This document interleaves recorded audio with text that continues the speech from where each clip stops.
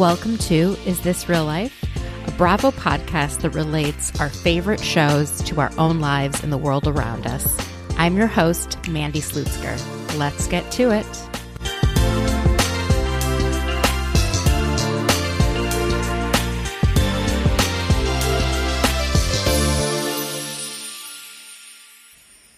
Hi, everyone. I hope you had a wonderful week.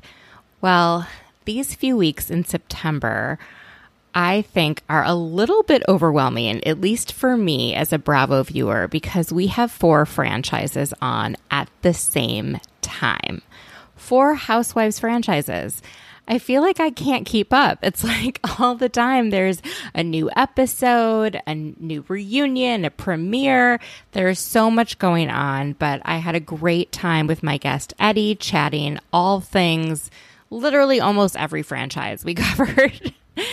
I also was on Emily Hank's podcast, She Speaks Bravo, this week. So if you want to hear some deep thoughts about this week's Real Housewives of Orange County, as well as some crazy stories from when I lived in Bangladesh and other stuff, definitely head over and listen to that. In terms of Bravo news that's going around, it seems as though Kim and Kroy have called off their divorce for the second time and are trying to reconcile. At this point, their relationship is honestly a joke. And if they're going to reconcile, like, is this because they can't afford lawyers' fees and they can't afford the divorce? Or is it because they really want to figure out how to make things work? Regardless, it's so dramatic and so unhealthy for their family for them to keep splitting up, calling the police on each other, saying, I'm taking the kids, full custody, all this stuff, trashing each other in the press, and then being like, never mind, like, JK. Like, what is so crazy? At first, I was like, maybe it'd be interesting to have Kim back on Atlanta, but no, absolutely not. She is too toxic, and I think I forgot how problematic she was when I thought that. Another interesting sort of breakup is the Carl and Lindsay of it all. So it's been over a week, and neither of them have made a public statement. They haven't made a joint statement. Their wedding website is apparently still up. Wedding guests have not been notified that the wedding is called off. I don't really know what to think or what's going on. And there have been these really wild rumors about Carl, which I don't particularly believe, that he had some other girl he was with on the side and there was a pregnancy scare. I don't really buy that. There's also another rumor that I also don't buy, which is that he was waiting until a certain time to tell Lindsay and end it because of some kickbacks he was going to get from the hotel that they were doing the wedding at. It's the same hotel that all of these, Bravo franchises go to. It's the hotel that Sheena got married at on Vanderpump Rules last season. It's the hotel that the ladies of the OC are at currently on their trip to Mexico. So I don't know. I think that they had that, contract with the hotel because part of it probably would be filmed.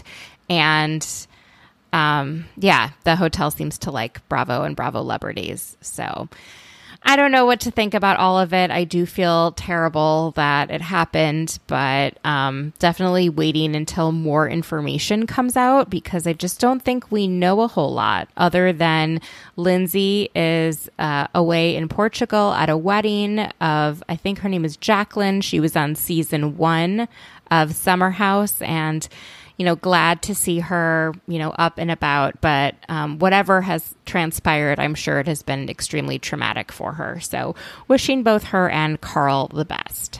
Heading over to Potomac, it appears that Eddy Osefo, Dr. Wendy Osefo's husband, has started a cannabis line called Happy Eddy, which is honestly hilarious. Like, he better be at BravoCon giving those things out to everyone. I mean, we'll pay for it, obviously, but Oh my gosh, how clever. That is really how you capitalize on a moment. And I hope we get some sort of, party launch on this next season of Potomac, because how hilarious would that be to see the Grand Dame, Karen Huger, taking some Happy Eddy edibles. I would absolutely love it. Coming up this week is the premiere of Southern Charm, and I haven't figured out if I'm going to include it in my recaps or just maybe recap it in the beginning and not have all my guests, because not all my guests watch Southern Charm. So we shall see. But I am going to be in Minnesota for Rosh Hashanah, so I am recording just a tad early this week, and so won't be covering absolutely everything on next week's pod. But on the following week, I will get all into some of that Southern Charm drama. It appears, every time I feel like there's a premiere of Southern Charm or news about Southern Charm, Thomas Ravenel just has to rear his ugly head and stir up shit. He was making comments on social media about how Leva is boring. Then he was saying terrible things about his children's mother, Catherine Dennis. And he is just someone he's so awful. And I remember being so skeeved out watching those first few seasons of Southern Charm, so skeeved out by him and by JD, his friend, that I was like, this is disgusting. These men are awful. And I'm just so glad he's no longer on the show. And I'm really interested to see what happens this coming season. All right. So my guest this week is Eddy from the podcast Martinis with Eddy. He is so funny. We laughed so much during this chat. I absolutely adore him and can't wait to meet him at BravoCon, as well as those of you who are attending. You all know that I wasn't able to attend the first 3 years and have been saving up to go. And I'm just so excited. So if you are going to BravoCon, definitely let me know. I would hope to meet up with you there. As always, if you enjoy the podcast, go ahead, give it a 5-star rating and leave a kind review. And if you have any constructive criticism, my DMs are open. You can find me at Mandy Slutsker on Instagram and Twitter, although I check my Instagram DMs way more. I'm trying to spend a little less time on the app formerly known as Twitter. All right, we're going to take a quick break and then back with Eddy. When you need mealtime inspiration, it's worth shopping Kroger, where you'll find over 30,000 mouth-watering choices that excite your inner foodie. And no matter what tasty choice you make, you'll enjoy our everyday low prices, plus extra ways to save, like digital coupons worth over $600 each week. You can also save up to $1 off per gallon at the pump with fuel points. More savings and more inspiring flavors make shopping Kroger worth it every time. Kroger, fresh for everyone. Fuel restrictions apply.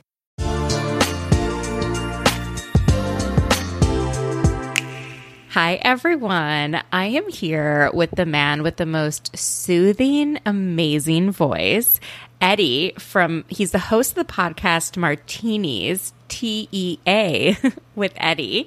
And he is a big presence online, on social media, everything. And he is just so fun. So we're here to spill the tea together. How are you doing? Yes, we are. I'm doing great. Thank you for having me on your show. I'm so excited. We've been planning this for such a long time that I love when things just fall into place and we can make things happen. So I'm very excited to be here. I'm so excited. I guess maybe I should ask you your Housewives origin story. When did you get involved in watching the Housewives, and when did it become sort of just I'm a casual viewer, to no, I love this? Yes. Well, Housewife, it kind of came naturally because I've been watching Bravo for 2 decades now, Wow. I started watching Bravo when it was Project Runway and Queer Eye for the Straight Guy and all those shows that kind of started Bravo being the reality TV network, where you go to watch fun reality TVs. And then I remember when OC premiered, I was so captivated by this idea of going behind the gates of Orange County, because that was kind of the main that was like the plot. Just go into an area that is like gated and nobody goes in unless it's like permitted by the people who live there. So I was right away like on it. And then I became like a big fan of the show when Jersey came out. Okay. I because I grew up in Jersey. I actually grew up in Richwood. That's the neighborhood where they filmed most of the first season. So seeing places that I knew growing up was kind of like, okay, this is even better. And what cemented me as a fan of like franchises across the board was Beverly Hills. That's when they introduced Lisa Vanderpump, changed my life. Like as a viewer, Same. changed my life. So that's why I've always been like the Jersey, Beverly Hills, like fanatic. Like those two are like my two favorite franchises. Then obviously over the years, like I started to use Twitter and I just tweet to myself. I never expect anything to happen with my tweets. But during the pandemic, I noticed that maybe because we were all like stuck at home and Yeah. rewatching shows, I started to see an engagement going up, and I was like, okay, maybe people do give a damn about my own opinion, you know. Obviously, with that came negative, commentary and trolls and whatever, but I don't care. That's part of the game. Yeah. Then, what made me feel like I can take the next step into creating content was when I realized that not only fans and trolls were, commenting on my posts, but Bravo Labs started to like contact, like commenting or like following me, and the blue checks are starting to like pop like every other day. That made me feel like, okay, my voice matters to some people. So I'm gonna use it to like create a platform, and that's how Martina with Eddy was created, and everything else like the podcast, the YouTube channel, and all the stuff. I love that. That's so fun. So you were really involved from the beginning, but it was really Jersey that kind of tipped you over the edge. Yes, I mean Jersey. As somebody from Jersey, I understand their dynamics. I understand where they're coming from. The family dynamics, like people think that's crazy, but that is very Jersey. I don't know, maybe because we don't sugarcoat anything. Yeah. We can get a little too feisty sometimes. So I appreciated that about that, franchise, because before that it was Orange County has that like very Californian, gated community vibe. Yeah, it has funny moments, and then you have New York. It was fun too. But I always feel like every single of those franchises, something was missing, and to me, it was the connection with the people on it. And with Jersey, I felt that connection because I'm from that area. Like I know these places. We go to the same restaurants. We have the same family dynamics. So yeah, I mean, Jersey definitely changed the way that I see Housewives. And so you also are following everything that's going on while filming is happening. So I had thought that they were going to hold up filming and film in the winter so that we would have Christmas and all of that going on in Jersey. But they started filming, I think, maybe a month ago. And we had, them go down to the Jersey Shore, and we had another baseball game, and so it seems like they're not actually changing anything. Do you have any thoughts on that? Or do you know any reason why they started filming kind of at the same time? I mean, I don't think they have a particular reason for filming so quick. I was expecting a fall, filming start. I was expecting it to start in October. When I found out that they were actually gonna do an August filming, starting date, I was shocked, especially after the way the reunion went down. I don't think even the Housewives were expecting to go back into filming so quick.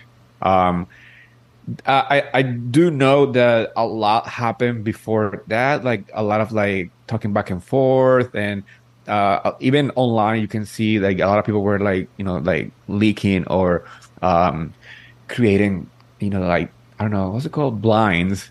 That there was a cast kind of like people pushing back and not wanting to film with other people. So that maybe was the reason why they kind of delayed it to August, because usually Jersey for the past few seasons has filmed during the summer, which I'm tired. I mean, I'm exhausted of the summer because one of the most beautiful seasons in Jersey are fall and winter. So we get to see the decoration of the houses, the Halloween time. We see Christmas, Thanksgiving, which we are missing because one of the greatest moments in Jersey as a franchise happened during the holiday seasons. Right. That's so interesting. Who do you think is the biggest leak on the cast? Because some franchises, like it was obviously Lisa Rinna on Beverly Hills, because now she's gone and we haven't heard that many leaks about this next season, basically at all. So, you know, you can deduce that it was her. But on Jersey, it's been the same cast for a while. We got a couple new people, but the leaking has been going on for a very long time. I mean, do you have any idea? I do have an idea. Most people, no, I'm gonna share. I mean, most people might disagree with me, but I do think that Margaret Joseph is the person behind the leaks of like at least 90% of the leak of New Jersey, especially last season and the season before when all the Louis Ruella situation was happening and how it was like the way that it was timed seemed kind of like produced for a reason. That's when I started to notice who was leaking what, who was talking to who. So do I know this for a fact? No. But based on my observation of who's leaking the information and the way that it's being portrayed to the public, I do think that it has to be in that camp. Either Margaret Just. I do believe also that Melissa Gorga has an extremely tight connection with bloggers and social media. I mean, that's not a bad thing to do. I mean, it happens in every franchise. I mean, if you have connection with paparazzi or whatever, that's great to have. Like you said, like Lisa Rinna had her connection with TMZ and Radar Online and all these people, and she used them to her advantage to push storylines. I do feel like, at least on the camp, Melissa and Margaret, they have, you know, they're heavily connected with like Page Six and, you know, all this like more like East Coast, bigger entertainment news. So that's how I feel. I mean, obviously, this is just me. This is my observation, and people might agree, might disagree, but yeah. No, I think that makes sense. Especially most of the stories that come out are pretty negative towards Teresa. So I would assume it would be people who aren't big fans of her that are tweeting. Correct. And she knows who you are, which I find to be like wild. Teresa does. Because did you interview her recently? I was invited to her podcast. With Melissa. Yes. The other Melissa. Yeah. Yeah. I love Melissa Pfister. I adore her. She's really nice. She's been on my podcast. Yeah. Very nice person. Her energy was on my podcast too. And that's how we connected. I reached out to her and I wasn't expecting an answer because I'm like, she has a podcast with Teresa Giudice. She might not be interested in being on Martini with Eddy. So she replied to me saying that she was very excited to do it. And we did it, and we kept in contact. Every time that I reach out to her, she always replies. She's being very friendly. So they moved to a different platform because Teresa wanted to have fans or people who love her on the show to call in, right? So I got reached out by Melissa and by her producer, being like, "Hey, Eddy, I know you love Teresa. I know you're really good friend with Melissa. We would like you to be the first call in person."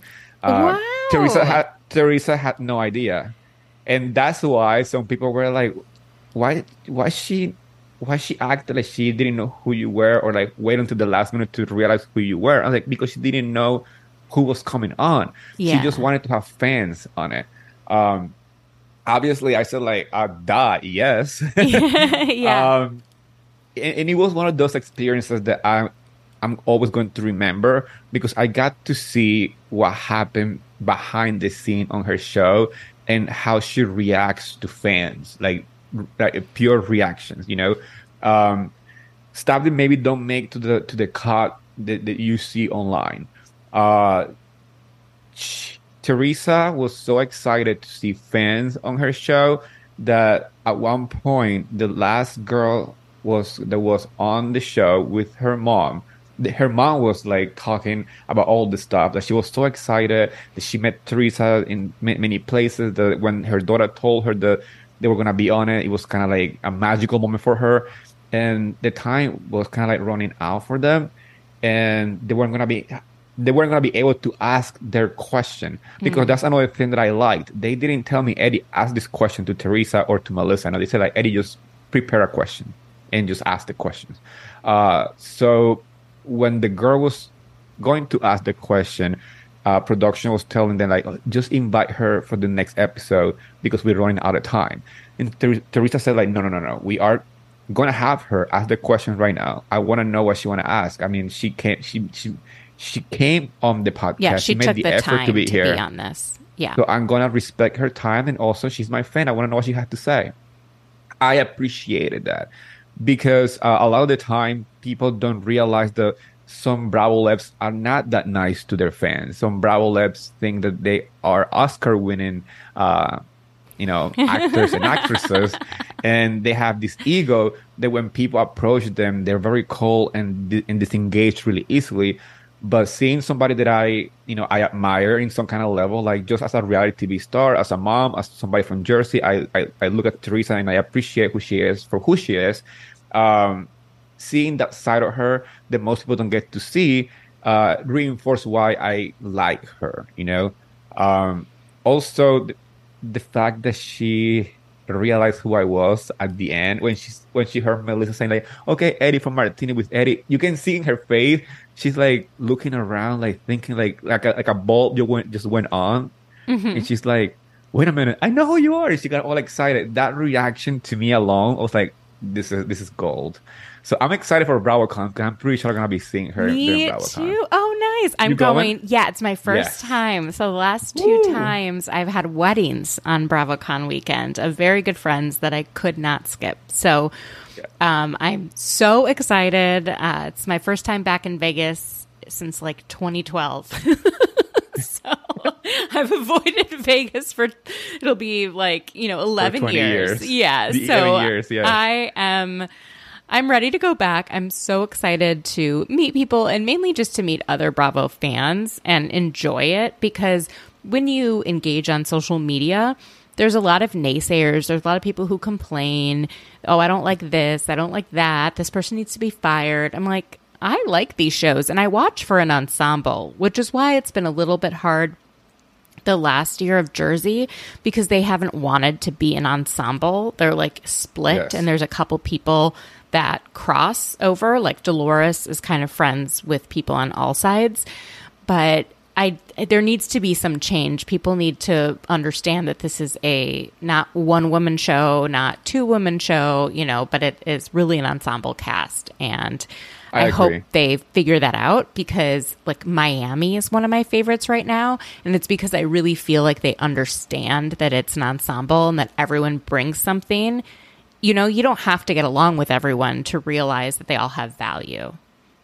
I agree. Also, like you said, like Miami understands the assignment of like knowing when to fight and be dramatic with each other and when to stop and being just human, because we saw it on those episodes when Lisa Hutchinson revealed that she was going through her issues. Like they were all having issues between each other, but in those moments that they were with her, they were a sisterhood. So I appreciate that of that franchise. I think Miami was one of the most successful rebooting that Bravo has ever done. And it's all thanks to Peacock, because Peacock put all their money and all their eggs in that basket, because they didn't have anything else besides that, and maybe Ultimate Girls Trip. But they knew that Miami was their golden ticket for like success as a streaming channel. So yeah, I'm excited for this next season 2 that is coming up. We don't have much information about it, but we know that there is going to be a lot of fun stuff. I'm sure it'll be fun. I'm very interested to see Gertie, who's battling breast cancer, and how they're going to navigate that, how she's navigating it with her family and with her work. Yeah. She's always been go, go, go. You kind of can't do that when you're going through chemotherapy. So, and I'm sure she'll use her platform to, educate all of us about it. And I'm sure the women are all rallying around her. And I love how even, Dolores. Her baseball event is always for cancer and stuff like that. So having her, a t-shirt with like a shout out for Gertie, I think that was so sweet, reinforcing why it's important to see all these ladies as a sisterhood, like even from across franchises. I mean, before, and that's what I like about what Bravo's doing right now. Back in the day when we first started watching Housewives, Bravo made it feel like each city was like a bubble. Like they didn't know each other. They never talk about being friends with a different housewife or whatever from a different city. It felt like they wanted to keep that bubble of like Beverly Hills in one city, OC in one city, New Jersey here, and nobody. I mean, I'm like, how can you live in New Jersey, in Bergen County, and have no idea who are the girls from New York across the river? That doesn't make any sense, especially if you work on the same network, So the fact that Bravo opened that gate and is allowing people to give shout outs on different franchises, and having Taylor being the first housewife to make a full crossover from one city to another is giving a new renaissance to the housewife franchises. And it comes from the Ultimate Girls Trip concept that broke so many barriers, like the fourth wall. Now it made it more like okay to break the fourth wall. It made it okay to have a housewife and acknowledge their friend with people from different franchises. So I'm here for all that stuff. Me too. I love Ultimate Girls Trip. It's so fun. I can't wait for the next one to come out. And those have just been the best. I loved the first one. I mean, that was because it was nice to see it not be mainly about drama, but just women connecting. And it doesn't have to be that dramatic. It doesn't have to be, all of that. But what is dramatic and what I do want to get into next is The Real Housewives of Salt Lake City is back. Ooh. I don't know about you, but I was actually worried about the show post Jen Shah. And I feel like they just figured it out. They got two, new people. We've met Angie K before, and now we've got Monica, and they just hit the ground running. Oh my goodness. So what did you think of the first 2 minutes where they say, Bermuda, May 10th, 2023. And then you're like, well, what happened in Bermuda? And you see Heather Gay freaking out. She says she's been betrayed. I cannot believe it's her. How could she do this to us? Number one, what did you think of how that was filmed? And two, who do you think the betrayer is? Well, it's funny you mentioned this because this is one question that I was talking to my guest last night on my podcast. I think my theory on this is that Jen Shah left a lot of bombs on Monica's hand, and she's gonna be dropping them all over the season. And one of those bombs is going to be about Heather Gay, and Monica is gonna probably leak it or something. It seems to me that Heather reaction was very personal, so I don't think it's any of the cast on right now, somebody who's on it, because she has never been so close to any of those girls. Maybe Whitney, but even with Whitney, the reaction was too extreme. So it has to be from somebody who she felt it was a ride or die with, and the only person that she's been riding so hard, and I still do not understand why, is Jen Shah. No one does. I mean, I'm like, girl, that women treat you horrible. That women call you names every time that she had the chance. She made fun of your weight and your whatever Mormon book or whatever. I mean, she was definitely not your friend, but you still wrote that until the last day of her going to jail. So it doesn't make any sense. Do you believe Heather when she says that you know, she doesn't miss Jen, that she hasn't been in communication with Jen, that they didn't have enough boundaries in their friendship and she's ready to kind of reset? Or do you think she's misleading us? I think she's misleading us. I I think she saw the reaction of people from last season because honestly, I'm surprised that she's even back on the show because after the reaction of fans between the whole Jen Shah debacle and the black eye, and then trying to sell books saying that the black eye answer was in the book when it was not even mentioned once. I mean, Heather missed the mark so many times last season that I thought it was gonna be like her way out of the show. No, so I was gonna say, yeah, I still believe that she, in some level, wants Jen to be around and probably wanted to talk to her. Do I think she has spoken to her? I don't know, especially based on how Jen Shah went over, leaving the show the last time that she publicly spoke about the show. I don't think no one on that show wants to be directly connected to her if they want to keep their contract. I see. I don't know. I'm so disappointed in Heather because we thought she was sort of the relatable one. She wasn't as confident as the other women. We all kind of connected with her. She was funny. And now it seems like it's sort of put on and that there is this underside of her that is much darker, the jokes that are much meaner. And I mean, we saw this on Ultimate Girls Trip where she joked kind of about Leah getting drunk and Leah is sober and in recovery. I mean, it's just so many things that just don't add up. Like, why are you behaving this way?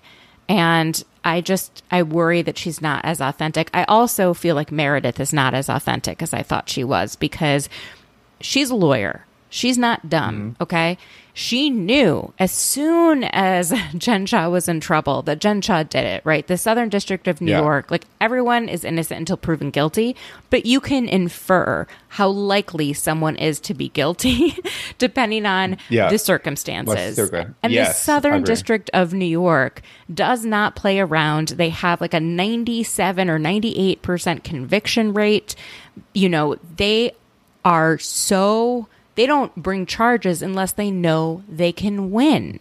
So how any of them, especially Meredith, who is a trained attorney and a former practicing attorney, would stand by Jen, and then it makes no sense. No sense. Yes. And someone who she says was unkind and mean and trolling of her gay son about being gay, like all of that, it just doesn't add up. All because what? You got mad at Lisa Barlow? It makes no sense to me. Yeah, I was shocked when Meredith and Jen bonded, like after they went to Los Angeles. And like, she was just liking and tweeting mean stuff about your son. I don't get it. I do think that there has to be more to that story. Maybe previous businesses together, something. I think she knows stuff about Meredith. Very suspicious. And Heather that they don't want getting out. Because there's no other reason why you would be friends with someone like that. I know that she is charismatic, and I think that was what pulled Heather in, but Meredith doesn't fall for that shit. Exactly. Heather does. She's more. Meredith doesn't. So, I mean, like you said, Meredith's a lawyer. They have like cold minds. They don't think with their heart. They think with like. With their heart. No, it's true. Like every third person in the city I live in is a lawyer. No, my mother is a lawyer, so that's how I know. Like, people don't understand it. Like, I grew up with a person who, she loved me to death. Like, she tell me she loved me every single day. But she runs the house like it's a courtroom. Like, everything has to be done in a certain way. She's very calculated. She was planning my life for the first 18 years of my life. And obviously, I was the black sheep because I didn't follow that plan. Because I wanted to create a life of my own. So I totally know what you're saying because when it comes to lawyer, it's not like, oh, it's a coincidence or like, oh, they feel so bad. And like, no, they're thinking, they're processing in their brain They're what's processing happening. Where, the information. yeah. Oh, And yeah. they know. All the Yeah. time. It's, oh my God, that's so funny. My mom was a social worker. And so you can imagine how many feelings we talked about growing up. It was like she had this magnet on the fridge with maybe like 70 different faces. And each face was a cartoon and it was a different emotion. Happy, sad, scared. And then like it got into, deeper, more complicated emotions. And every day we had to move this square. It was like a picture frame over whatever feeling or emotion we had and talk about it. Yeah, that didn't happen in my house. And it's like my dad, who's like from Russia, was just like, "What is this shit?" Like, he had no idea what was happening. And we did it all the time with my mom. He just like stepped back. He's like, "You're in charge of the kids. You tell me what to do. I'll follow what you say because the way I was raised isn't that great. And if you say this works, then we'll go with it." But it was pretty damn funny. Okay, want to get your thoughts on Monica. So how shocked were you when you found out that she was the informant or potential informant, with the federal government against Jen Shah, and that she had this friend in the Secret Service who was like, "Stay away from her. We've got intel that they're digging into her. It's not going to be good." Jaw to the floor. Absolutely shocked. Jaw to the floor. Yes. I mean, and that was honestly, casting-wise, genius. Because they didn't shy away from finding somebody who was directly connected to Jen Shah, but somebody who is willing to admit that, low key, she kind of knew what was going to happen, and maybe being part of the reason why Jen Shah was found and captured in the first place. So to me, it was like, I was like, this woman is ready to not give a fuck. Yeah, I wonder if she was actually planning. She said, "I became a witness for the federal government," meaning that she probably was ready to testify in court that July when they were supposed to have the trial, and then Jen eventually had entered a guilty plea. Yes. That's what absolutely wild. Wild. And I mean, I wish, I want to know if Jen Shah was watching the episode, and I want to see Jen Shah's reactions to Monica saying that in her confessional, because that was intense. And like knowing that, Monica was really connected to Jen Shah and the information given. She said, "You know what? She told me, do you want to become rich? This is what you need to do." So literally, Monica said, "I knew about the scam. I knew that this is a scam, and that's why I stepped back." So anyone who's trying to defend Jen Shah, saying that, oh, she was not involved and she just was like a victim of like the circumstances. No, I mean, there's more and more and more proof that she in fact was the head of the organization, Yeah, and that's what the SDNY said, and they don't get things wrong. They just don't, very rarely. So these are federal prosecutors. I mean, they dot every I, they cross every T. There is not one speck of information that they cannot draw from in order to try their case. And I agree. It's wild. I find it crazy that she has children ranging in ages 5 to 17, yet she's only 38, and she divorced her husband and then remarried him, and now is going through the process of a second divorce. I mean, she's obviously going to be an incredible housewife just based on that alone. She has every single ingredient to be a housewife. The only ingredient that she doesn't have, obviously, is that she's not really wealthy, but that make her even more willing to go to like different streams because she needs the Bravo money, probably. You said that she's going through a divorce. She had said it on the show, like, "Hey, I was somebody's assistant." I mean, when she said like, I got excited when Jen Shah said you want to make $600,000 a year. That means that she is maybe in a tax bracket that is not the same as like the other ladies. Immediately you kind of like put that one and one together. So I'm excited for her, even though I love Lisa Barlow. I'm a Barlow. I mean, well, I don't know she's what. incredible to watch on television. Oh yeah, she's one of those people that even in person, I mean, what you see, what you get. It's like Yeah. she's not like putting on a show for the show. I mean, meeting her in person and like outside of like any filming or Bravo event and realize that Lisa Barlow does act like Lisa Barlow, it's like incredible. So I mean, I do love my Lisa Barlow, but I do think that the show needed somebody to like shake things up, and I think Monica is ready to do that. I'm so ready for it. Speaking of Lisa Barlow, what did you think about her opening up and crying about her son Jack not sharing with her and her husband that he was going to go on a mission, which in the Yes. LDS church is 2 years, and apparently you're not supposed to have any contact with your family, Yes. and you do quote unquote service projects and spread the message of Jesus Christ, which you can imagine how I feel about that. I'm not a big Yeah. fan of like missionaries. I think they take advantage of people in other countries. And, as a Jewish person, I have been the victim of a lot of people trying to convert me. I just think it's really patronizing and obnoxious. So, Yeah, I agree. I'm not a fan of uh, organized religions. I'm not a fan whatsoever. I grew up in a very conservative Catholic family. So church and the Bible was like literally on the daily. Like I'm saying, I grew up in a house with a lawyer who was like a diehard Catholic. So trust me, a lot of reading of the Bible was done, and I was like exhausted.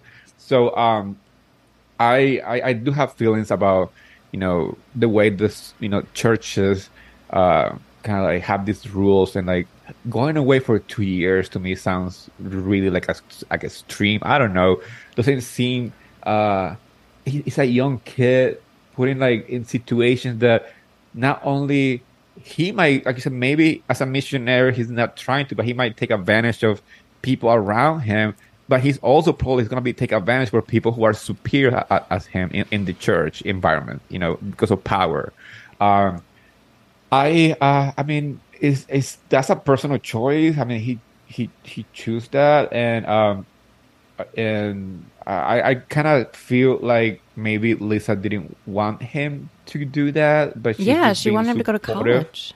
Yeah. Yeah, and I mean, I think it's also kind of like quote unquote controversial because we are in a franchise where like maybe like 80% of the cast is Mormon, but it's like bad Mormon, like Heather Gay tried to brand it. Yeah. We have the Heathers of the world, we have the Whitneys of the world who trying to like step away from that church, and seeing a cast member who has a son who wants to do this missions, who wants to be that involved in the church, and maybe they compare that to their own experience with the church. So I'm pretty sure that's going to be a topic of conversation like many times on this season. Yeah, I can definitely imagine. And I think it's great to do service, especially, if you decide to put off college, if you don't go to college. I think 2 years of service is fantastic. What I don't think is healthy in any situation is cutting off communication between a person and those who know them best. I feel like Yes, that is I agree. a sort of coercive way of getting people to almost be brainwashed. You can't talk Yes. to anyone. You can't connect with anyone. It's, I don't think that's healthy. Like you don't have any choice than believe what you've been fed. And Exactly. that is, like you said, brainwashed. I mean, you don't have any options because if you cut communication with people around you, then you don't see different side of the coin. Exactly. Let's put it that way, you only see the same side because that's what you've been told. Okay, this is what you need to believe. This is what's happening. This is how you act. This is what you do. And I mean, you just go with it because nobody's gonna say, okay, that's wrong. But you're just following what you were told. Yeah, I think it's really dangerous. Yeah, to cut off the communication. That's what Yes. I think is the most dangerous of this whole thing. Plus, a lot of the stuff within the church is quite negative towards LGBT people. Anyone that just like LGBTQ, anyone that doesn't fit the exact mold is an outcast and is treated as an outcast. And I don't think that's, great. Yeah. I just hope that at least if he is happy doing it, he comes back home and just pursues something else afterwards, like maybe college or I'm surprised that he wants to do this because he has, businesses that he was very excited about for the past few seasons. So I think that was his mom pushing him. I don't think he ever had any interest in anything that she was pushing him to do. Fully. Probably. It was not maybe a that's passion. why he chose to go away for 2 right? years. And he's like, I'm different than you and Dad. I'm like, is that because you want to actually live a true Mormon life? Because Lisa does not. I mean, she thinks that she can have it all by saying that she's Mormon and running a tequila company. And the quote unquote, like people who really follow the LDS church, like that, you can't do that. You can't. Yeah. It's like saying you want to be an Orthodox Jew and then not keep Shabbat. Like, that's part of what it means to be Orthodox. You don't want to be Orthodox, like, become conservative or reform. You don't, like, But I don't think the LDS Church has other versions, right? Like, in Judaism, there's so many different ways to be Jewish, but I don't think there's that many different ways to be Mormon. Listeners, correct me if I am wrong. Yeah. Correct me. Yeah, please let us know because, like I grew up Catholic, but I know that there's, like, different ways to be, like, Christian. Right. Because Catholic it's kind of like the same as Christianity, but there's different like type of Christianity. So I guess I never heard like other version, like you said, of their church. So I'm not sure either. So please let us know. And then 2 final questions. One is, do you really think Meredith is upset with Whitney, or is she just trying to it just seemed insane to me that she was more upset about Whitney making a joke about the bathtub than potentially saying that she did ketamine. Like, come on. Like, this can't be what you're truly upset about. And I actually don't think she's that upset. I just think she loves being upset. Yeah, I mean, you know what? I was watching that fight between Whitney and Meredith. It gave me so much happiness because it's so stupid. But it makes great TV. Like, who fights over a bathtub? Nobody. That is so outrageous to me. Like, this is so, like, crazy that, honestly, is given, like, early seasons, like, Housewives. Like, back in the day when they didn't have anything to fight over, but they will fight over the most stupid things. But we, as viewers, we will see, like, those are rich people problems. Like the Maloof hoof, the Adrian Maloof. Exactly. Like, they were fighting over a shoe. It's so funny.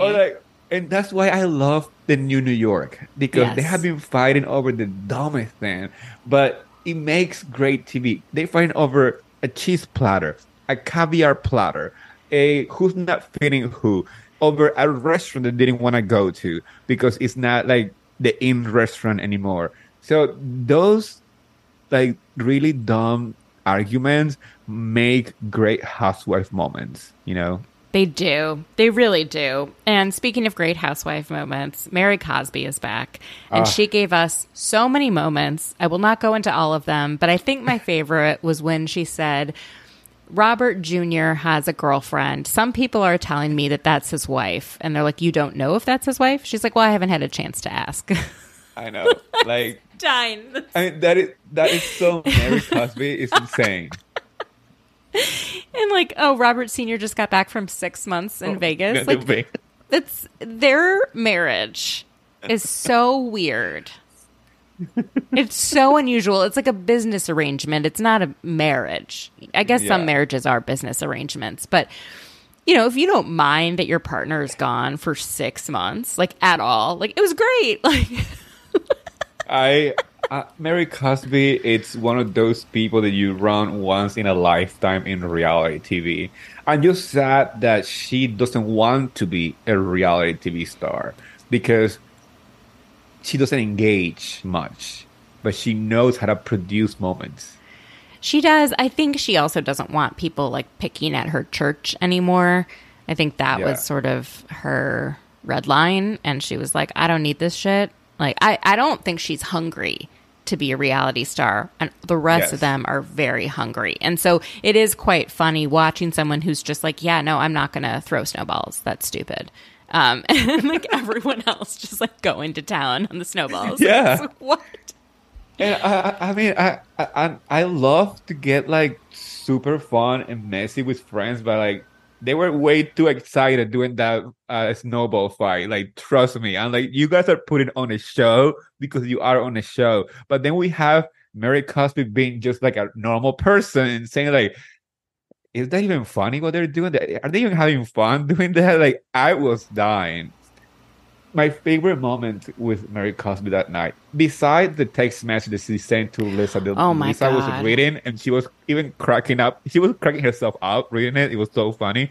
But it was when they were asking, Monica asked, like, who has read Heather Gay's book? And people were like, and Mary said, like, nobody cared about that book. Her text messages are insanely mean. Like, I think she is such a mean person, but doesn't necessarily clock that she's mean all the time. You know, like I have heard that she can really lay into church members. Don't know if that's accurate, if that's true. But the fact that she can send a text message that says, you're the biggest idiot, you're a black widow, you're the biggest liar in Utah, you'll kill people with your nasty tequila. You remind me of a witch. You're an evil person. You're not interesting. You're a horrible human being. And then when they say, oh, how do you feel about seeing this person for the first time since you sent, you know? And she's like, oh, felt great. It was nice to see her. I like her jacket. Like, what? I honestly was dying listening to that. I have watched that clip so many times because it gives me so much life. But the whole, like, you're gonna kill people, you're nasty tequila. So funny. Oh my God. It's up there with, like, you look like a whale trainer. Like, it's just, some things are just so funny. And I've never had Vita tequila, though. I do want to try it. I hope they have some at BravoCon. I don't drink tequila, so I haven't like made the effort to. But if I run into a BravoCon, I'll give it a chance. I want to see how it tastes. Yeah, like in a margarita, I'm not going to drink like a tequila shot. I'm not 23 years old anymore. Like, like I can't. We don't recover as quickly. No. All right, I want to talk a bit next about Atlanta because they had their reunion, and for the first time since season 3, it's a 2-part reunion. Which, you know, at least we didn't have to go through fluff from the season. They got right into every single argument. We had She News, where Sheree is still going after Candy for God knows what reason, saying how all these bad reviews of her businesses, at least her businesses make money and have websites that work. You know. At least she has a business. Let's be clear. At least she does have a business. Right? You know, it's just... That was wild. We found out that Mark mentioned the kicking of the door at the Birmingham Hotel and Marlo in some court documents. So Kenya decides to serve Marlo with a subpoena, except she didn't fill out the paperwork. So it was like a blank subpoena. It's just, that fell flat. I mean, the only part I was really tuned in for was like, what is everyone going to say about Drew? Yes. I honestly, I'm not very like Team Drew, but on this case, I am very Team Drew, for many reasons. First of all, one thing that I hate is when people weaponize sexuality. Like, stop doing it. That's not a dig. That is not a shade. Stop it. So when Marlo first started making fun of her, saying like, you kissed the girl and you liked it. You kissed the girl, you want to admit it. You just come out of the closet. I'm like, Marlo, that is so homophobic. You're not even realizing it because you are bullying somebody into coming out of the closet. That's exactly what most homophobes do to gay people and anyone on the LGBTQ community when you are young and you're trying to find out who you are on your own. You know, that happened to me many times. Many people that I know had happened when they were young, where people are like, just come out of the closet, no, blah, blah, blah. Those like very homophobic comments. So thinking that that's a dig and some kind of way to like make somebody feel shame about who they are, it's nasty. And also because Drew had said it so many times that she's not interested in all the ladies, that she hasn't kissed nobody. Like let it go. Like it's not a thing. It's really disgusting. And then we have Courtney, who made a really disgusting comment on that season finale that when she was asked about it on the last in the reunion, she tried to deny it, and even Andy was like, "Yes, you did. You said it." You talked about Josiah. She said she didn't talk about your kid. It's like, no, you discussed her child. Did. Yes. Okay, here's a question. Yes. Do you think Courtney is the Tampa girl? Because she used to live in Tampa. She is. You think she is? I think she is. I mean, allegedly. And I don't want Courtney to send me a cease and desist or an empty subpoena now. Empty subpoena. Yeah. But I always had a weird feeling when she was first introduced as Roth's cousin. It didn't click to me. It didn't feel like they were true cousins for some reason, and it felt like the way that Courtney came after Drew out of the blue seemed like the way that a mistress will come after somebody, because Drew probably did not know who she was, but it was very evident that the way that she was talking was very similar to the way the Roth talks about Drew, or what Roth wants people to think about Drew. So he gave me those red flags like many times during the season. And I started to notice that many people out there felt the same way too. And they started to dig more information. Then they found out that she lived in Tampa. And it seems like, it's pointing out to me that she's not necessarily his cousin, that she's the unverifiable cousin, fake cousin. So it's like her aunt is married to his uncle. So they're not biological. They're not like related. They're related, but it's almost like not by blood cousin. Yeah. It's I don't know. She's so nasty. I totally agree with the stuff about Drew. I don't think Drew should have gone after Candy, saying Candy's a liar, because that ignited something in her. But to say that someone is lying when they're denying something sexual, like, just let her deny it. Like, is there any other lie other than that? Because if you're saying that she's a habitual liar, you should have multiple examples. Yes. So that's what I was waiting for, because she kept saying, hey, where else have I lied? Where have I lied? And, then production kind of was like, cut to some examples. But none of the women really were able to, in that moment at least, or didn't make it to air. So that was, I also just thought it was shitty to go after her, for Candy to go after Drew, saying, you probably gaslight him. And it's like, we've watched the dynamic. We've all seen it play out on television for a couple of years. There's clearly a dynamic happening where he is manipulating her into questioning her own sanity. And it's nasty to side with him. The oppressor. Yeah, just don't comment on it. And then for every single one of them to think that Drew and Ralph will get together tells me that they are so okay with toxic relationships. Yes. Which is sad, because what Bravo doesn't need anymore is more toxic men in their shows, because we have way too many. Oh my gosh. Way too many. Well, speaking of potentially toxic men, although I have different thoughts, would love to kind of go on over to OC and get your thoughts on Ryan and Jen. Okay. When it comes to that relationship, I don't know Ryan enough to see if he's actually one of those toxic, uh, narcissistic type of person. Um, they seem to have a great dynamic. Like in their solo scenes, I never seen like a moment that gives me like a red flag that says like, oh no, he's using her or he's abusing her or in any form or shape.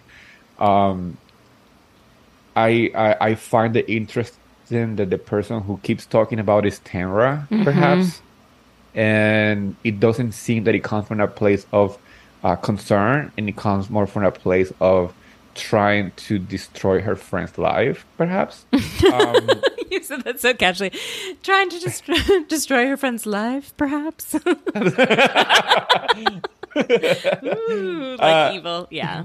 Yeah. I agree. No, I totally agree. I really think that my mind was shifted on Ryan as soon as we met Jen with two N's best friend, who was not trying to get on the show like that other Heather Amin.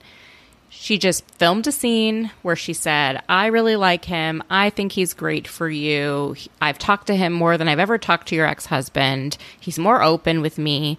What are you holding on to? Like, what are you waiting for? Why aren't you moving forward? And I'm thinking, okay, if her closest friend is around them and thinks it's a good match and was around Jen for her whole marriage, that holds more weight to me than Tamra, of all people, like weighing in, or the other women who have not witnessed. Do I think it's not great that he has cheated on pretty much everyone he's ever been with? Correct. That's not good. But that's up to her to make that choice. Yes. And also, I remember when the whole conversation about this guy came to be was when Tamra was trying to say that he was kind of like being flirty with her or whatever, that he said that he was like wanting to like fuck her or whatever, and she told Eddy about it. They made it like a big issue, whatever. It was, I'm gonna be honest, it was giving me more like she was jealous that Ryan didn't pick her over Jen. Weird. It's so that other Heather who's like, oh, he's my best friend.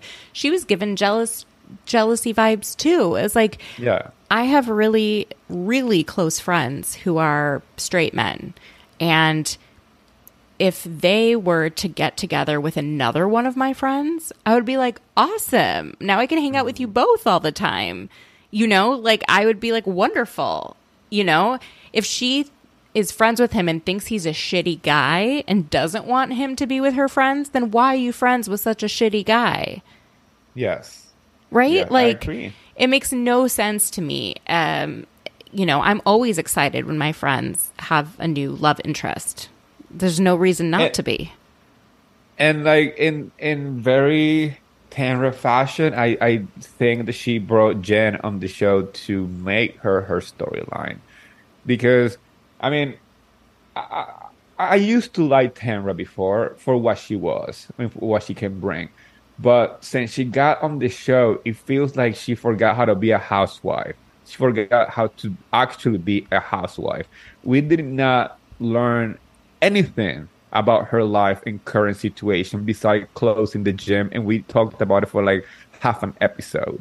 Besides that, all she has done is try to attack Jen for God knows what reason, go after Heather for God knows what reason, and that's it. The only time that she was mildly enjoyable this season was when she was with Vicky, because Vicky made her fun. But beside that, it's just been her trying to ride somebody else's coattail. And I mean, a lot of people are saying that she's the reason why the season is working. I have to disagree. I actually think that the season is working because everybody else is working their own personal storylines and also being involved with the cast as an ensemble. But I have no idea what Tamra has done besides acting like the Lisa Rinna of Orange County. Wow. The Lisa Rinna of Orange County. That is quite a statement. I have to agree, although I think she might be a necessary evil. Like she's a catalyst for the other women to kind of turn up. But what's fascinating to me is that I think she's calculating with going after Jen, and she's probably starting to realize that, oh God, it looks like I'm picking on her and I'm being mean and cruel. So I'm going to recalibrate and now go after Heather Dubrow because there's no way the audience can like her, you know? And so I'm going to go after her. And lo and behold, I think the audience is kind of like, okay, why are you going after her? Like, why do you have to always go after someone, Tamra? And I also think that she produces Shannon, and Shannon doesn't realize it. She says little things in Shannon's ear. You know, you hear her when Shannon didn't go to the event, and then they were all on FaceTime, and she's like, well, you know, I think that blah, blah, blah, blah, blah. And then she says the exact same thing then the next day to somebody else. Yeah. Shannon doesn't realize that Tamra is her friend, but also on the context of the show is producing her. She's literally making Shannon go crazy.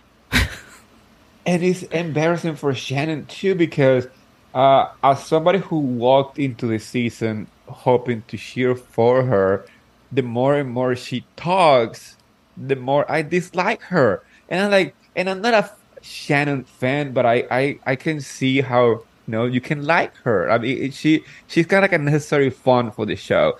But this season she missed so many times when it comes to like having people to support her. Not even with the whole John thing.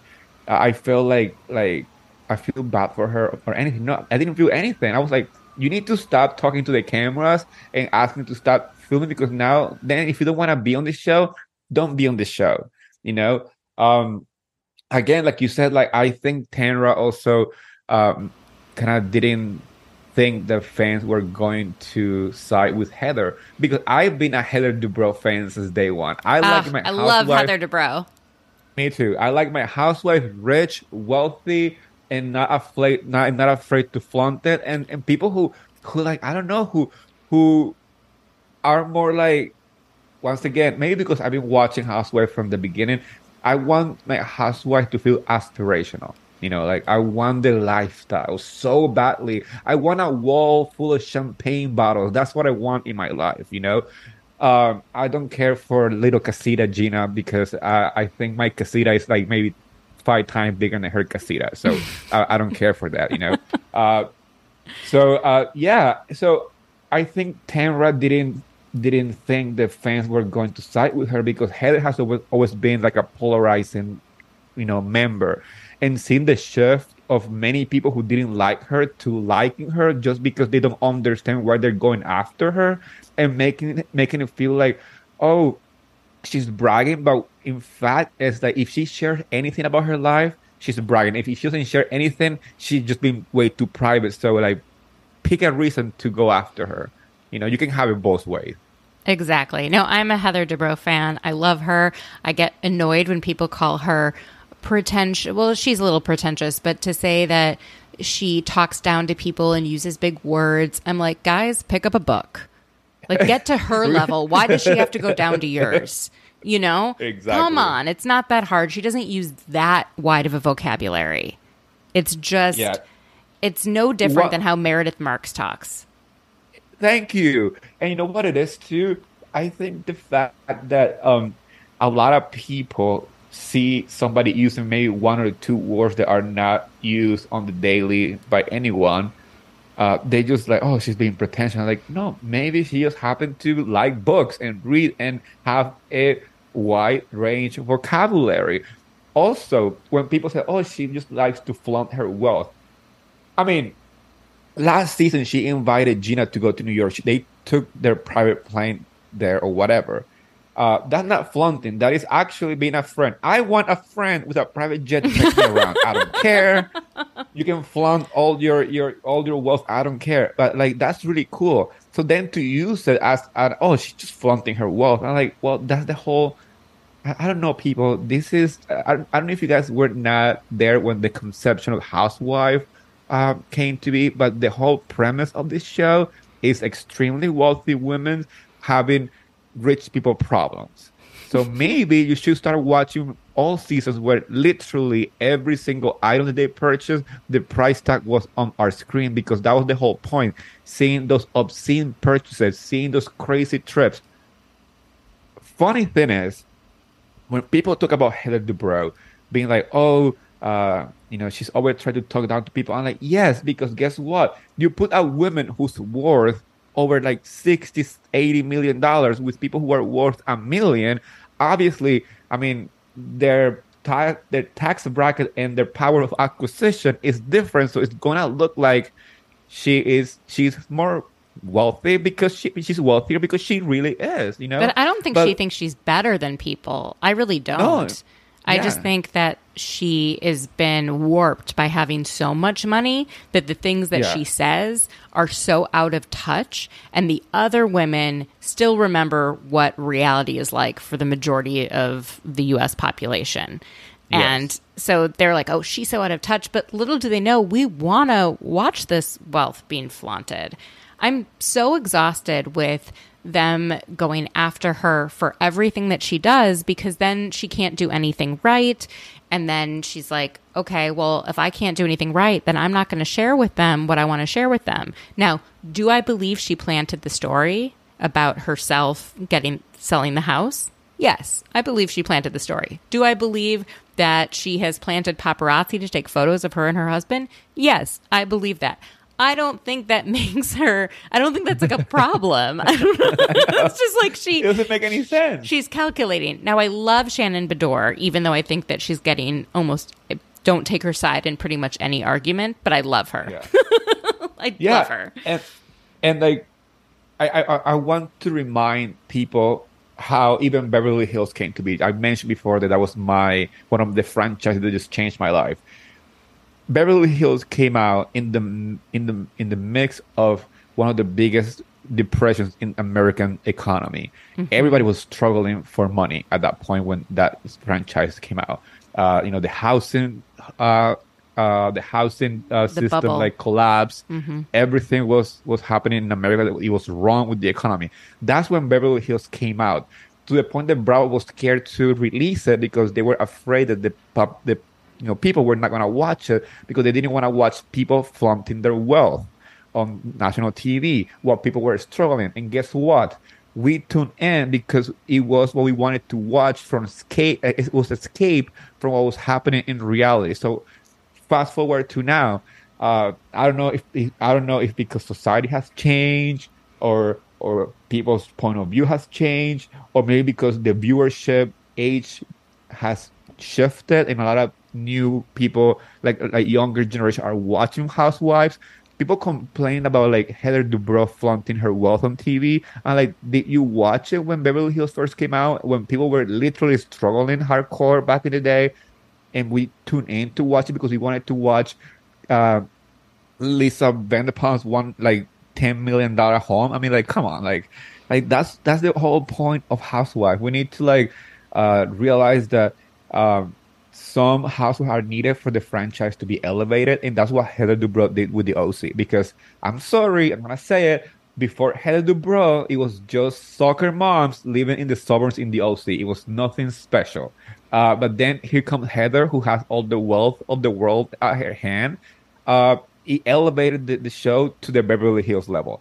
So there's a side of me who wants her to move to Beverly Hills because women in that area don't think that she will be like a pretentious person because that's what they're they all mingle like with. Yeah, exactly. She is wealthy, though, even by Beverly Hills standards. Like, I think she is. They are incredibly, incredibly wealthy. I just like her. I like how she's handling her kids, and there's so much going on there, and it's such a highly politicized thing to have a transgender child right now, and I think she is navigating it beautifully with her son and also protecting him at the same time. And I think I commend her, and every time I get frustrated with how she behaves, I then see her with her family and turns it around for me. And once again, and that's what makes her a great housewife. I mean, she knows how to be part of an ensemble, and she also knows how to bring her own a family story to the TV and her own personal journey. That is what it makes a great Housewives. Okay, I'm looking at my notes to see if there's anything else. I mean, Emily being so drunk at Heather's HD party. I mean, that was funny. There are a number of times I laughed out loud, like when she said, "Could you put HD on more things?" But, I mean, and Emily is so fascinating because she's just pissed off that Heather told her, "I know someone talked about you at BravoCon, but that's in the vault and I'm not going to tell you." Yeah, that's a super annoying thing for Heather to do. But she thinks it was Shannon, and now it seems like it was Tamra. Regardless, then just come out and say, "That's really shitty that you're telling me that someone was talking bad about me and you won't tell me what they said or like, come on." Yeah. I was dying laughing watching that scene of her being like really drunk because there was a part where she said like, "I haven't had anything to eat but like 8 glasses of champagne," and I'm like, "Oh my gosh, Emily, this is the first time that I can relate to you."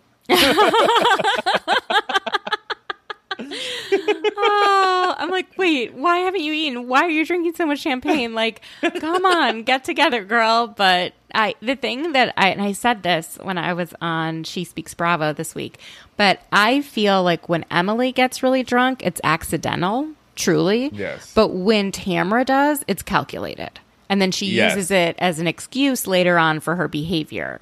Whereas Emily is just like, "I got drunk. I'm sorry. It happened." Hysterical. When she walked away to go to the bathroom and she was like opening that curtain and she just closed in a very dramatic way, and it was so obviously like a drunk person's reaction, and everyone is looking at her like, "Oh my gosh." It was so funny. And then Shannon seeing Dr. Moon and coming up with a home colonic. I did not need to know that at all. I mean, I'm just like, girl, like all of these scenes are of you getting things stuck up in your ass. Why are you? And then I think the purpose of this is here's a home colonic that won't get stuck. I think that was like, I think that's like the branding, really. It's like it's all one thing, so you can't get a piece stuck up there. Oh my gosh, no! Shannon is one of those people that everything seems so funny when she says it. Like for some reason, she might not even realize that she is being funny, but whatever she says and whatever comes out of her mouth is just so hysterical. I was dying laughing when Off-gassing? Tamra told her. Oh. I mean, oh god! I'm never going to recover from off-gassing. I know. It's my favorite. It's amazing. Oh my goodness. No, I was gonna say like when Tamra told her that Heather sold her house for $55 million and she's like, "Am I jealous of that?" Yes. I was like, yeah, like it's like I love how honest she is. She can't be anyone other than Shannon Storms Bedore, and that's why I appreciate her, because every time she's on camera, she's authentic. Even if she's holding back things about her relationship, she's still being her authentic self. You still can see that there's something bubbling under the surface. She's got problems. She's like, "I am so happy I have a normal relationship. We get in fights that paralyze me. These are normal problems." And we all like, I don't know if paralyzing is a good feeling or you're having an argument with your partner. Oh my gosh. So funny. I'm loving this season of OSE. Okay, let's end with The Real Housewives of New York. I know you're really enjoying the new franchise. I'm enjoying the new franchise. Do you feel like me? Okay, this is how I feel. I feel like the women like to gossip about one of the people is what I've noticed. So for a while it was Jessel and now it's Jenna. Yes. And I just don't think they realize how bad it's coming across, because they think Jenna is going to come across as this hoity-toity, I don't fly coach. And really she's opening up to us about this extremely difficult genetic disorder that impacts her teeth, her hair, her skin. And she's letting the audience in, but she seems to not be letting the other women in. Agree. When they show those photos of her getting the surgery in her mouth, like literally picture of her gums with no teeth and like screws in her, I was like, I love Jenna for this because many housewives have had the opportunity to share something like that, the ugly side of something, because they want to portray like, perfection, especially like when it comes to their physical appearance. I appreciated that so much because it made her so relatable. Because this is something that somebody's going through on the screen, and I'm pretty sure many people out there are going through this in silence too. So having somebody to like look out and say that, you know what, I'm going through this and I feel seen. I think that's a great, great moment. Um, and like you said, I mean, I love Bren, and I feel like she missed the mark with those comments about Jenna. I do think that Erin was kind of exaggerating Yeah, Jenna's instigator. reaction. Yeah, she made it seem like she said it like in a very like snobby way when she was just being like funny and sharing with her genetic journey, and I don't know if it was calculated or not, but she omitted all that part and just focused on the fact that she said, I don't want to fly coach. And I'm gonna be honest, I hate flying coach too, because I have severe anxiety like when I fly, because I get claustrophobic. So I need to be in areas where there's only 2 seat stops so I don't feel like I'm trapped. So I get like for some people flying needs to be with some kind of accommodations. So I was like, Erin, if I had the chance to fly every single time in first class, I'm gonna take the opportunity. So please, Right. buy your own ticket. Buy your own ticket. Yeah, no, I'm with you. I feel like they sort of missed the mark. Have you had any of the women where you've like completely turned around on them? You weren't sure how you felt, or maybe you didn't like them, but then after, they've kind of grown on you. Jessel. Same. For sure. 100%. I mean, maybe the first episode and a half, those like 2 episodes, I was like, I don't get too much. I don't know where you're coming from. You don't seem like connecting with anything that is happening right now, but I'm gonna give it a chance. Then I don't remember exactly what she said, but there was a moment that I was like, oh my gosh, I just love you. You're so like your mind is like, I want to study it. I want to be your friend. I want to listen to what you're saying, because sometimes it doesn't make any sense, but for some reason makes sense too. So yeah, Jessel is one of those cast choices that they got it right, because you might think that you were gonna dislike her and you end up liking her a lot. She is so funny. I think the moment for me was watching her and her husband sort of argue, but in a very funny way. I'm like, oh, Yes. there's real love there. Like they're making fun of each other, but they are also having a conversation. They're saying a lot without saying that much. Like there is something very real happening between the two of them. And it's funny because a lot of people, especially from the first episode when she was talking about like the lack of like sexual activity in her house, and a lot of people online started to say like, oh, they are going to end up getting divorced. But then watch them interact as a couple, you realize that their connection is deeper than just like, lack of sex or whatever. Like they do have a partnership. They complement each other. Like you said, they can make fun of each other and they still laugh about it and just keep it moving. So those type of dynamics are strong qualities of a very stable relationship. I agree. So I think that they're great. And it's always fun to see house husbands who are not that involved in the drama, perhaps, because I like my house husband to be just accessory of the housewife, not the drama, Joe Gorga. Yeah, but God. I appreciate that about the New York house husband. Like so far, All of they them. understand their place. They like even Sai's husband. Like, Oh, I don't he's want to go to great. Aaron's party. I'm gonna stay home. Yeah. And it's funny because at that party, she's like, he just decided to stay home, and she said that to Aaron, and like without realizing that like might be a little shady. We're like, yeah, he's not invested on like coming on the show and be on TV all the time. He rather stay home watching whatever he was watching on TV than going to Aaron's uh, anniversary party. Yeah. No, I find all the husbands to be great on New Yeah. York. Absolutely fantastic and very attractive. All of them. Oh yes, yes, 100%. So I am here for that. I also love how half of them are married and half aren't. I appreciate Yes. like the mix because it's just more stories, right? You get to see three different types of relationships, and then you get to see three different types of people who are single and navigating dating. Agree.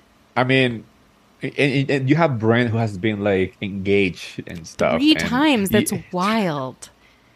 But we really kind of learned this episode why she says Yeah. whenever she thinks about starting a family, she says family to me means run.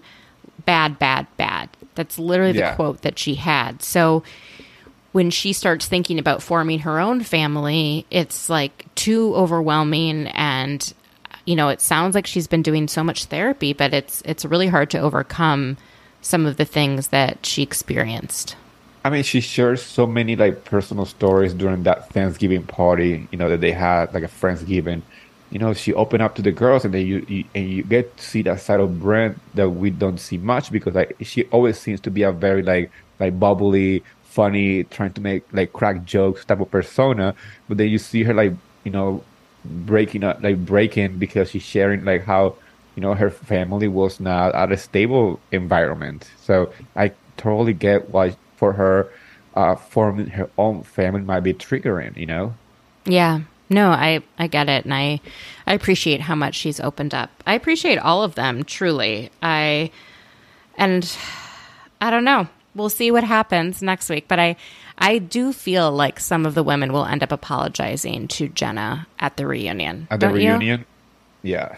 I'm excited for this reunion. People are saying like, what are they gonna talk about? Guess what? Every first reunion is always like that, because this is the season where you get to know the ladies. We Yes. have met, we have known all the ladies and like all the franchises for so long that we forget how first reunions are when you don't know anyone.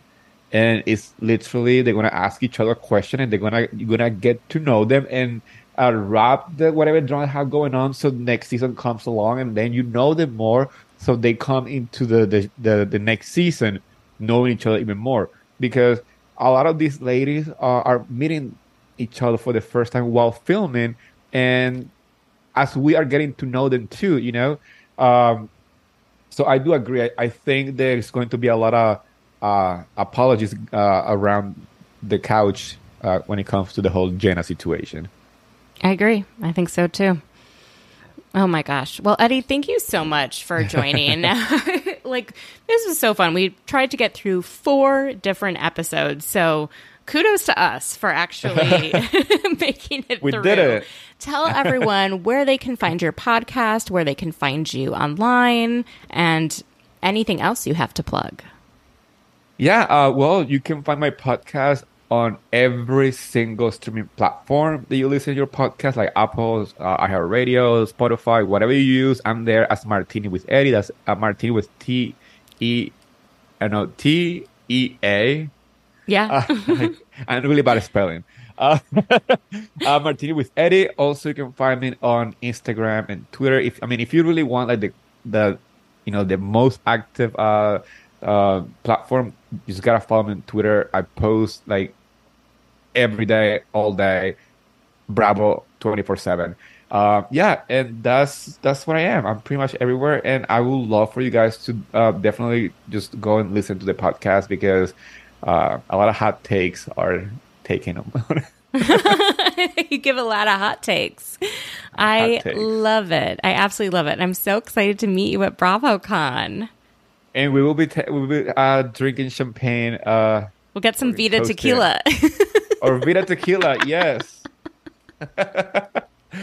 I'm excited for this BravoCon. Oh, So me excited. too. You have no idea. I'm making sure I get my COVID booster like 2 weeks beforehand. So Yes, because it's gonna be a lot of people you're gonna meet. Like last year, I got so sick for like 2 days. Thank God it wasn't COVID, but I do know a lot of people who got it after BravoCon. I got sick yeah. because I was just so exhausted. Right. Because you have to be ready. It's a non-stop, surreal experience.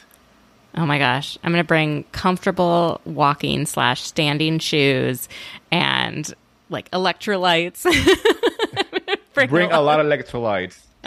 Because last year, my biggest mistake was that I started drinking the moment that I was already drinking on the plane because like I said, I'm in upstate, so I didn't want to drive to New York City because I'm really up here. So I took a plane from Vermont.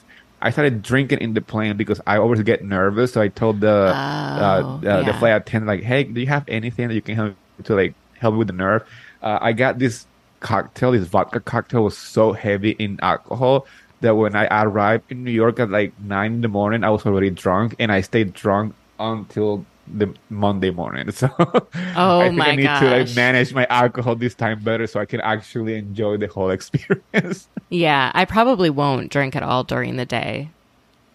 I just don't. I don't think I'll be able to. I can't handle it anymore. I'm too old. Good luck. Okay, we'll see. There's alcohol everywhere. Oh gosh, I'm probably not going to be able to abide by that. Well, so excited. We definitely need to have you back on the podcast. This was so fun, and I hope you have a great rest of your day. And I will have you on mine. For sure. I would love that. Yes.